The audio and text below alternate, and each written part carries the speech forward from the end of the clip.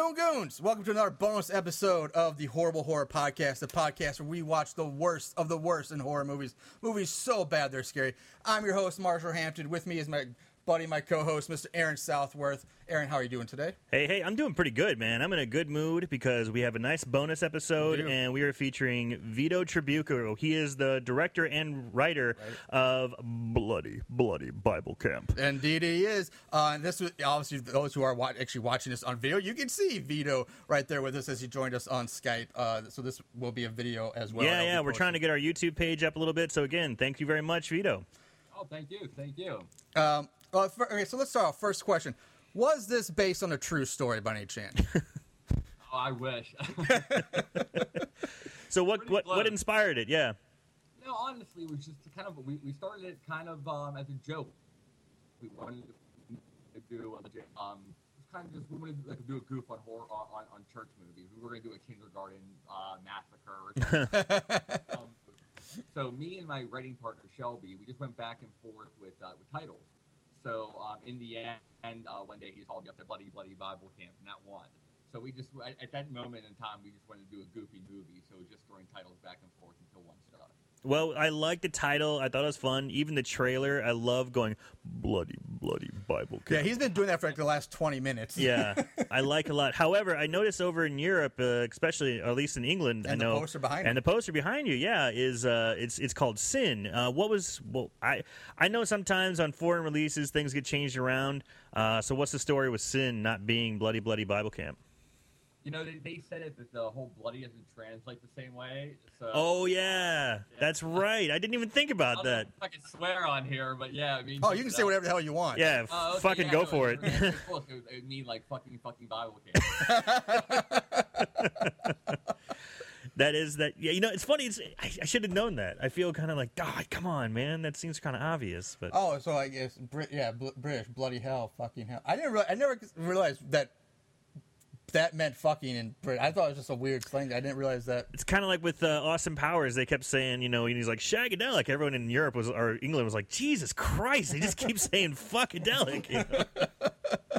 Right. No, we didn't. They just kind of they named it that. But most of the people in England that watched it beforehand, like on iTunes or whatever, they knew what it was. So they actually were kind of mad when the title got changed to Sin. I don't like it either. I thought the poster looked kind of cool, but I mean, in the end, no, I didn't like it. Yeah, it's a cool poster. I mean, Bloody Bible Camp, it kind of, even in the title itself, just kind of lets you know this is going to be more of a fun, or at least, kind of a more comedic type of horror movie. Yeah, you know what you're getting. Yeah, you know what you're getting, but Sin, that almost sounds too scary, dark, and Oh, it's insane, too. Like, they put 5 stars above the title. Like, you think you're watching, like, The Exorcist, you rent a thing. And it, like, the back of the box cover, I got a copy of the back, looked really creepy. Like, you're just watching a horror movie, like a really dark horror movie. Yeah. You definitely didn't do that. So how long did it take from beginning to, from concept to the final cut of the movie? What was the entire process? How long did that take? It went pretty long. Me and my writing partner, Shelby, I used to live in Florida. We wrote it together. I think it was like 2003 or 4. We wrote it years ago. And we wrote it like a few days, and it was like 60 pages, the first draft. Eventually moved to LA, and I just always had it. I was shooting other things, and we would still talk about making it. And then one day I just met a buddy that kind of was into the same kind of movies. He really liked the idea of Bloody Bible Camp. We rewrote it a couple times, made it a little bit longer. And, so I think we ended up shooting it like in 2010. So it sat for like 6-7 years with nothing happening. So, oh, wow. Yeah. That's, whew. All right, we'll get into the movie itself. So just some one thing we talked about in our episode, and I'm not sure if you ever actually listened to our episode on the movie, if the whole thing, but one thing we talked about briefly was Father Dobbins in the opening scene. Was his chest hair sprayed on? Because his chest hair looked crazy. They probably darkened it up. Yeah, I think they did, definitely. It was real chest hair, I think it was. But it was so, I don't know, it almost looked like a chest hair wig, or like they took like that, that old hair in a can, like they kind of sprayed it on him for chest hair. It was just so dark. Right. And just going with the wigs, a lot of wigs in this movie. I loved Brother Zeke. Zeke's wig. That was an incredible, crazy wig. And I was curious, did you guys, I don't know the actress's name, but she was in the opening credits. She's running down the stairs, full nude, full bush. Was it a merkin? Definitely. Yes. You called it. Yes. You called it. You called the merkin. The funny thing is, what's really cool about it. In fact, like the effects artist Marcus, we were laughing because he was really nervous like, when he was going around there and putting it on and everything because he's really good and she just had no problem with it. And I thought it looked great. You know, it worked out. yeah, it was kind of like what we were talking about in when we were talking about it. The first 10, 15 minutes of the movie are so much fun. Yeah, it is. It's so much fun. It's such a great kill, and it's kind of like what you were saying. It's like speed dating, but speed killing the first couple Lightning round minutes. kill. Yeah, lightning round. Yeah, I watched that opening like I went back and watched it twice. I watched it twice carry on also. with the rest of Yeah. the movie because it was just so much fun. It's definitely my favorite part. I think it's make jokes about it. Like that was the part where our parents weren't home because when we shot the movie, we shot the '80s part first. But I had, everyone was there. The Bannister, Sullivan. So I had it felt like I had Superman around me. So everything was by the book. We shot the opening scene. We shot that about a month later, and we just got a house for the weekend. It was a total of 10 days, and then we went up there and we just kind of just did whatever we wanted, just goofed around, shot it, and it just turned out better, and it just kind of was a little more free formed, and didn't have any type of schedule. We were really kind of was against us, so I liked it the most too. Could be a little bit more loose. Yeah, it was fun. I think it helped set the tone. Yeah, it was great. The opening was so much fun. It was really enjoyable. Now, speaking of, we're talking about the cast, and you just mentioned the people that were there early. Whose idea was it initially to get Ron Jeremy to play your Jesus? Because that was genius. I love it. I love it. Yeah, no, our original Jesus we were going to go for Paul Rubens. Okay. Yeah, but that would have been great. But it was right whenever he blew back up with the Pee Wee Herman show again. Yeah. So we're like, there's no way we can get him. So the very next part, we were like, let's Ron Jeremy, and he was so cool. In fact, my co-writer knew him because he did a co-writer did a documentary called Strip Club King, and Ron liked it a lot. So they became friends, and like really cheap and came out. He was awesome. Yeah. So yeah, it's kind of funny. We've been doing this for over a year now. Yeah. And we've probably seen Ron Jeremy, and this is with no intention. He's probably been in 7 or 8 of our episodes. At least 6 of the movies we've done. He gets around in more ways than one. A lot of people out here use him. It's really funny. Yeah, I know. But when I saw Ron Jeremy as Jesus, I cracked up. I lost it. I actually had to pause the movie because I was laughing so hard. It was just genius, and his portrayal, his lines were it was great. Yeah. So kudos for that one. Oh, thank you. Yeah. That was probably my favorite part towards the end too. Is when he comes out. Mm-hmm. Yeah, I liked it a lot. But obviously, Ron Jeremy, huge porn star, playing Jesus Christ. The release of the movie, Bloody Bloody Bible Camp. I'm curious, was there any backlash from the Christian community, Catholic community, and what was that like? Not really at all. In fact, maybe when the first trailer came out, we put the first thing out there, there was a couple people who commented on it, was just saying, a couple lines, they were calling us names a couple times, but after that, never. No, actually, we got no backlash. It's so goofy and kind of dumb. I think you're almost insulting yourself. And in fact, some people think it has a positive spin at the end because the girl ends up kind of seeing Jesus and everything. And I'm like, if that's how it worked out, great. So and then that's it, But in the end, though, a lot of people look at it that way. In fact, Reggie Bannister watched it later with the priest up in the area where he lives, and after he said they all liked it because it had a pretty good arc with the main girl because everyone in the movie believes in God except for the one girl. But in the end, he comes down and they save the day together. So I don't know. I guess it's a happy ending. Yeah, I didn't look at it that way, but I guess that's true. You look at it from that point of view, it does make sense to think of it that way. But also, Jesus is okay with the homos. Yeah, he's okay with a little dick sucking here and there. Just don't take kids to a murder camp and you're fine. Yeah. Well, it's funny how it worked out because we wrote it regular, but then as it got going, of course you're gonna have gay jokes when you're doing it. Sure. That was like, of course, And but in the script we ended up killing Father Cummings. That he was supposed to die in it. But that was the thing. Reggie was our main star, so he wouldn't have lived, and we kind of rewrote it. So we had like a gay priest who's who's your hero. Yeah. And Tim, who played the killer, he's gay, so it kind of had like that feel to it. In fact, when we were making it, Reggie was like, this could be like an LGBT movie the way we're doing it. Almost, yeah. I love the tranny killer idea. I think it, that was part of the fun of it. We wanted to do, something a little bit goofy. Yeah. Well, I two questions I want to cover, but you just brought up Reggie and Tim in that same sentence. So, one of my questions is, how were you able to get both Reggie Bannister and Tim Sullivan on board with this project, and how were you able to get them? Like, did you just know somebody?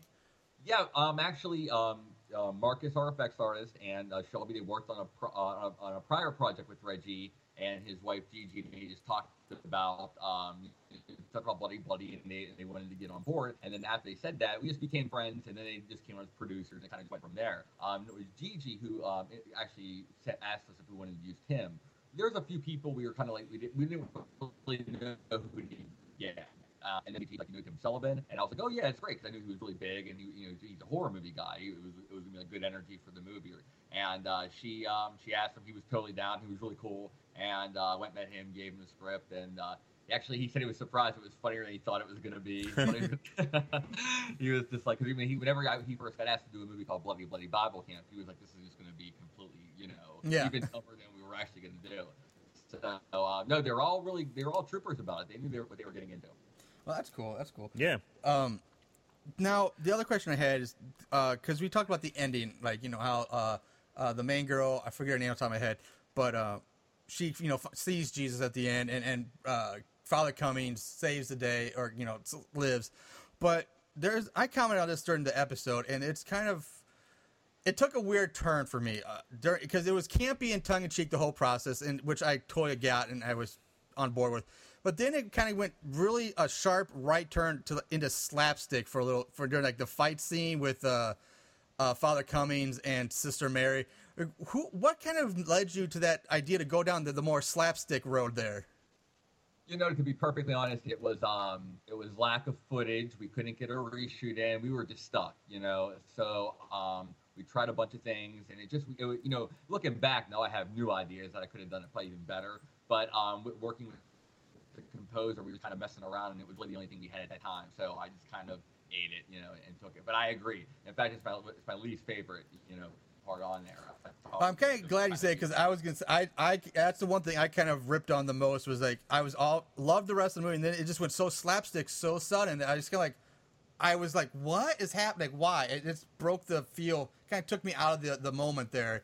But then kind of brought me back in at the end. But the slapstick was just something that sat funny with me. I just it doesn't for me too, because it's like this 5-second spot that's really goofy. Then it goes back to the movie again. And yeah, no, I agree. It gets me a little bit.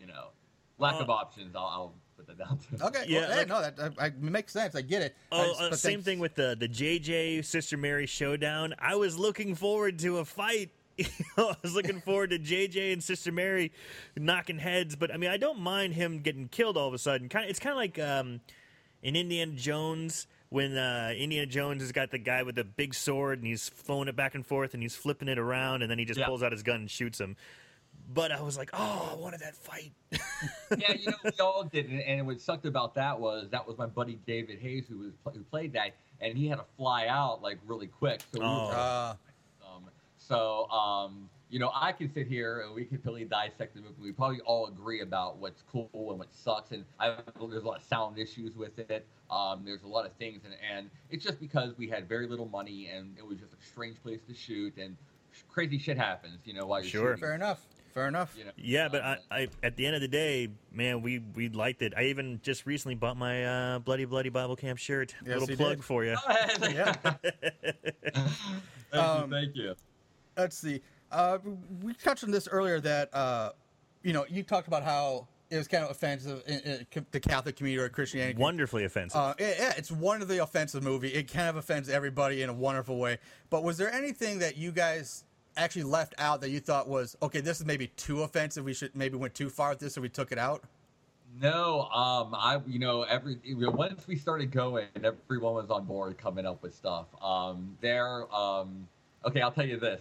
There was somebody who wouldn't say the back door is open for Jesus. That's one of my favorite lines. I love that line. So we ended up to the girl from the 70s scene. We're like, hey, will you say this line? And she's like, oh yeah, So that's where that comes from. There was a couple times where I got a look here and there. Really, it was kind of fun with me and Reggie with the magazine. I don't know if you remember when Reggie kind of Communion. Yeah. I remember the magazine thoroughly. Yeah, in fact, me and my writer Shelby, we superimpose our faces on the guys' bodies when you look at the magazine. And but we had a little thing going back and forth. He's like, that's a little too much, and I was trying just to go back because and his death was supposed to be his dick getting chopped off and all this crazy shit. So we were going to crucify him. Whoa. And so I took all that out, trying to be really, definitely, going back and forth. And the magazine was originally called Altar Boys. And I'm not doing I'm not doing a magazine with Altar Boys. So we were joking about it. I was like, come on, please do it. And eventually, okay, we'll do a different magazine. We'll come up with a different magazine. So he's going to kill me for saying this, too. So then the day of, when we were there, I didn't even say anything. I just was like, okay, we got a new magazine. And I just put it on the bed and walked away. And then I'm just standing behind the camera watching. And I see him walk in. And he looks down and sees communion. And it's just like he shakes his head. It was funny. And he's a trooper. He went with it. And he didn't, he wanted to kill me, I'm sure. But he still went with it. And that's how everybody was. It was really cool. That's great. That's awesome. If you listen to the podcast, Marshall really dissected that magazine quite a bit. I did. He read he paused it, read all the fun little things on it. Yeah, I read every word on the cover, the back cover. Yes, Marcus Cook made that, the special effects artist. He's at my house the night before the shoot making the cover real fast. Because I figured if they're making that much time into this magazine, like, I'm going to take the time to read everything they put into it. Like, if they went to like a Kinko or something, if they had this printed up, like, it would be hilarious to see walking in and see the person behind the counter saying, "Yeah, print this out for me." It was like, "What am I printing?" Yeah, we went to Staples. They got it printed out, and the guy's looking at us really strange when he's handing it. We're just like, oh, yeah. See, that's exactly why I stopped to pause. It's hilarious. Perfect. Man, so I know you worked with some great actors, people who in the horror community, porn community, but there was one guy in particular who I wanted to ask a question about, and that was the guy who played Timmy. So the guy who played Timmy, if you listen to podcasts, I'm like, he either is a fantastic actor, knocked it out of the park, or he's got a little Down syndrome. I couldn't quite tell. He's, I got to tell you, it was one of those. I don't even know what the term is, but when you're doing auditions and somebody walks in and there's just this vibe that everybody gets equally, and you just stop and you just know that's the guy. So we're watching all these Timmys, and there was actually another guy I had my eye on. I was like, oh, I really can't wait to see this guy. And then Christopher Raff, who plays Timmy, walked in, and right away everyone just started looking at each other, and he had it within like 5 seconds of being there. No, he's just a phenom. I mean, this guy is just wacky and crazy, and that's who you see in the movie. Maybe turned up a little bit, but that's his personality. Yeah, good on him. I mean, he played that part extraordinarily well. Like he nailed it. He did a great job with that role. Yeah, he's really fun. Because whenever he's on the screen and he's talking, he just I just can't take my eyes off him. But I'm like, part of me is going, is he high functioning? I don't know. Man, he nailed it. He did great. Yeah, no, he is. He was definitely one of my favorite characters in it, and he definitely nailed it. And even when he's shirt off when he dies at the end, it's so cold. Even though we shot in California, we're up in the mountains, so it snowed the last day. It's freezing up there, and he's walking around with his shirt off, laying on the ground. He didn't complain one time while he was up there, though. He's great, Christopher Raff. I'm surprised he didn't blow up or something, because he's so crazy. So we're like something's gonna happen. Like, everyone started using him afterwards. And I was really hoping something was gonna take off with him as far as that goes. Well, maybe time will still tell. Yeah, maybe he can still get it. So good luck to him. Yeah, in his death scene, while I love the special effect, I thought it looked very cool. I'm from a medical background. I'd just like, his head wouldn't just explode, I mean, it would hurt. It would be traumatic. Might even kill him. But I love the effect. I thought the effect was cool. It looked great. I thought it looked great. But yeah, I just couldn't let it go. Yeah, it's a lot of that's financial as far as what you don't see, but we definitely wanted to go all the way with his kill. I mean, originally he was going to be standing up and his head exploded. I forgot how it was going to happen, but his head explodes. But barely any money, and like literally while we were there, we're like, okay, how are we going to kill you now? And then we just start figuring stuff out, and so that's kind of how like Timmy died. We just started talking about it. Marcus is really good with kind of like really quick editing and making things happen like that. So it worked out. Yeah, awesome. It looked great. Well, speaking of, while we're talking about the kills, again, one thing we do on our shows, we have a segment called Favorite Kill, where we pick our favorite kills from the movie. Aaron, yours was Tad. I like Tad's death. I just liked seeing that like cascade waterfall of blood and all of his guts just go. Yeah. I like that. My personal my favorite kill was Backdoor for Jesus Girl. And more so, it was the guy who was banging her from behind. It looks like he gets his dick cut off and then killed. So I picked that as my favorite kill. I think you called it decapitation. Yes, decapitation is what the term I coined. I love that. So let's ask, as you're being close to the father of this project, what was your favorite kill in the movie? What was your one that you really stood behind and you enjoyed the most? Yeah, my favorite in the whole movie is I call it the ATM kill, and that's whenever Chopper is behind Brittany and he sticks it in her mouth. So yeah, the ATM kill is my favorite, and Jessica's a real good friend of mine, so it was just fun doing that, and it was great. It was great. I like that ATM kill. Yeah, SML. we debated that because we were both probably going to pick that too as our kill, but then in those post credits when you see her walking around, she's like, she's not really dead. We're like, well, we can't call it a kill then. She's not dead. That's true. Technically, it's not. Right. But I loved that. We said that's one thing we've never seen before in a movie, and it was. God damn. It was, that was a goddamn moment. Absolutely. Awesome. That's something that we talked about, too. I remember one time I saw an interview with the writer of Reanimator, and he was always like, he talked about the head eating out the girl. And he's like, always put something in your movie that's never been seen before. So that was one thing we talked about. Like, let's just do something over the top and do it. So we all just talked about it, and it was great. I loved how it worked out. Well, you nailed that because that was a crazy bonkers awesome scene, and it was really cool. Yeah, because that's awesome. When in the podcast Marshall breaks it down, and at the end I'm just listening to him describe it. We don't have it video. We've seen it already, seen it once or twice, but I just heard him the way he describes it. I'm like, God damn, that's weird and just crazy. I've never seen it before. Yeah. Let's see what you kind of touched on this earlier. So looking back on the process now, like what is there anything that you maybe again the slapstick stuff or what is there anything you would change about the movie now if you could get a time machine, go back and change something, or would you just leave it the way it is? Well, in the end, I always like leaving things the way it is. I hate when people go back and touch up anything. You got to suck up. This is what you give everyone. But of course, I could grade it and tell you what I wish I could have done differently.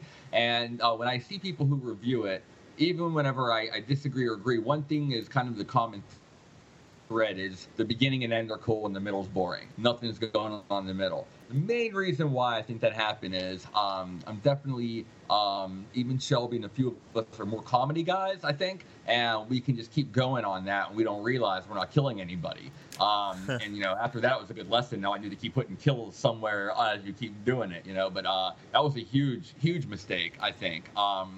We filmed, we thought we filmed in a good area, but it had a lot of crazy sound problems that gave it to us. But you could definitely dissect it. Yeah.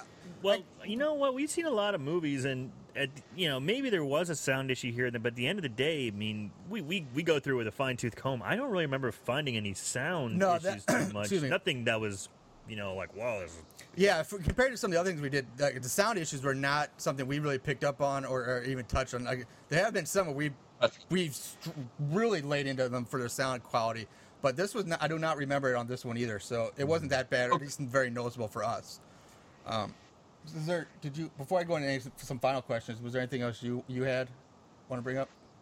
No, not really. I mean, I kind of have my questions. My favorite one was Merkin. Okay, I'm so glad that was used. Okay. Yeah, definitely. I guess quick yes or no, maybe, or other plans, or will there be and plans in the work, or would you like to even do a Bloody Bible Camp 2? Will any kind of sequel in the works? It's cool. We actually talked about it. I do have something written for it already, so we can kind of go into it and start shooting. A couple people want to. I look, and we. I don't know, it's just weird. It wasn't like this financial hit to go into a sequel. So I'm like, do we really want to do one or not? But then some people are like, yeah, just do it. It's going to help the first one and you'll have more money. And I definitely like the idea I have for a sequel. It's definitely, I think, complements the first one well. So I would definitely, maybe is the best way I can say it. That's fine. Maybe is a good answer. I mean, I can accept it is what it is. Yeah, maybe. yeah. I mean, because you left the door open. Yeah, with that little ending right there, you left the door open so that the possibility of Sister Mary Chopper could come back. I think that could be fun. Maybe Brittany comes back. Her ass is all healed up now. She comes back. Maybe she's become quite smitten with Sister Mary Chopper. Maybe Who knows? She becomes maybe Sister Mary's partner in crime or something. Yeah. Another question that we ask everybody we talk to. Like I said, we're in the horror movies. We all love them. What is your favorite, or one or two favorite horror movies of all time that are good? And then give us what's one of your favorite bad horror movies, the ones that are so bad that turn out to be good, but you love them anyway. Okay, let me do the bad one first. Because sure. As soon as you do the bad one, the first one that comes to my mind is Miami Connection. Okay.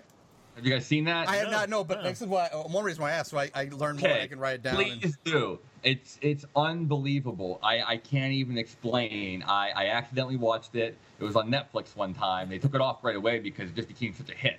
And I think it was Alamo Drafthouse that picked it up and put it out. And it's unbelievable.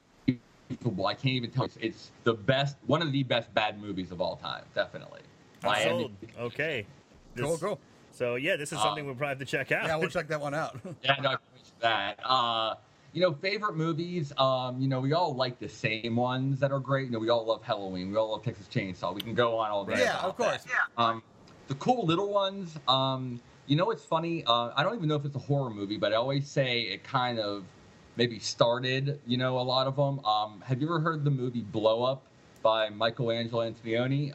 It stars David Hemmings. Do you know David Hemmings? He was from Deep Red, the Derek movie. This is news to me.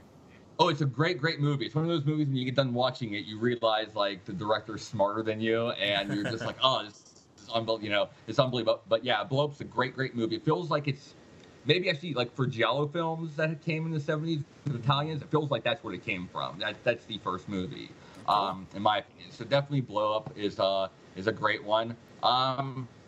Another one. Let me think. Along the same lines then of that genre, there was a film that came out. They just re-released it on Blu-ray called "What Have You Done to Solange?" Have you heard of that? No, haven't heard of that one. Can you say that again? The sound kind of. What have you? I know I have braces. Sorry, I can't talk. It's called "What Have You Done to Solange?" Okay, no, it's not what I. With Bill Keaton from "I Spit on Your Grave," and it's in that Giallo kind of filled by European filmmakers, and it's really out there. It's good, and Blow Up's another one. I definitely think it's not really horror, but I think horror filmmakers should watch it. It's like one of those like lessons that you can just pick up so many things from it. That's wonderful. That's right. Those get the news to us. So that gives us something to look into and continue to check out. That's why I love talking horror with people because, I'm a kid from the 80s, of course, just like you said, it was, Texas Chainsaw, Michael Myers, Freddy, Jason, but, beyond my local video store, which I had was, we're here in St. Louis, and I grew up outside of it, so we didn't have a lot of exposure to, a lot of other movies than what just in our video store, and then, now the internet's opening up a whole lot more, but I'm getting back into horror the last couple years, so it's like, I feel like I've missed either a whole lot of stuff before me and a whole lot of stuff in between, I guess, basically 98 to present day. So when we're having these conversations, man, it's really opening up my eyes to a lot of good stuff. I mean, too. Oh, absolutely funny. You talk about best movies, too. If I can say one more. We were just talking about best haunted house movies the other day, me and a few other people. And they were naming what they thought the best one. And I thought my favorite, have you guys ever seen The Changeling with George C. Scott? I've heard of it. I have not seen it yet, but Late I am aware. 70s, it's like a masterpiece, horror, haunted house movie, and it's my favorite of any haunted house movie ever made. And just throwing another one out there. We did Scare Zone. That one actually kind of liked. Scare Zone was another really low budget movie. Turned out pretty good. Like I really enjoyed it. But I'll tell you one I did not like, and I will stand by my fear of this. I did not like this movie called The Houses That October Build. It was a story. If you've heard of it, I don't know. Yeah. It was a matchup between we want to be found footage and we want to be haunted house. Like we did that one. I went off on that. I hated that movie. You know what I don't like, and what movie everyone liked, you guys might like, and I get into arguments constantly, and I watched it, and I'm like, this movie is shit, is The Witch. Yes. Oh, yeah. The Witch. I was like, it's just a guy hitting logs all the time. I mean, I did not like it. The climax was it's anticlimactic. I mean, it was beautiful. It was really great looking. The art direction, the cinematography, the acting was really good. Everything was great in it, except for like just the story that you have to watch. And I just sat there trying to get through it, and it just got a lot of hype, and I don't know where it came from. Yeah, I understand with that. Now, before I guess we start wrapping this up, this is shameless plug time. Is there anything you want to plug or that you're working on now that you want people to know about, or people that you work with that you want people to know about, or Facebook, Twitter, anything if people can follow your progress on things? Yeah. Everything I do is at Vito Trabucco, my full name, like Instagram, Twitter, all that stuff. What I'm doing now is I'm going to be doing another feature at the end of the year, but during the summertime, I'm doing a web series called Watch the Pretty Girls Suffer with the girl from Bloody Bible Camp, the Jennifer girl who lives at the end. Okay. Me and her wrote this series together. So a bunch of us are doing that right now, and we're almost done filming that. So that's supposed to come out. We're going to premiere it online. Will be on Halloween. Awesome. And so it's pretty cool, and we're having a good time shooting it. And it's definitely it's pretty gruesome. And I'm doing a documentary on there's a stuntman actor named Al Leong. Have you heard his name? No. Al Leong. You know his face. Okay. You know his face, definitely. And he's been the face all throughout the 80s of like the henchman, goon, bad guy. All throughout the 80s you've seen him, and he's just a very recognizable face. And he's just a great guy, has a great fan base. So we decided to do a documentary about him. And that's been going great as well. We're almost done with that. And there's a trailer online for it, and it's called Henchman, the Al Leong Story. Now, wait, Henchman. Let me ask you this, because hearing the last name, is he Asian? Oh yeah. He's been in like Big Trouble Little Time. I know who you're talking about. Yeah. He's got kind of the bald head, but long hair and like the Fu Manchu mustache. Yeah. I know exactly who you're talking about. He's like the bad guy in everything in the 80s. Right. I know exactly who you're talking about. I think one of my favorite scenes with him is in Die Hard when he's waiting for the squat guys and he reaches over and grabs a candy bar and starts eating it.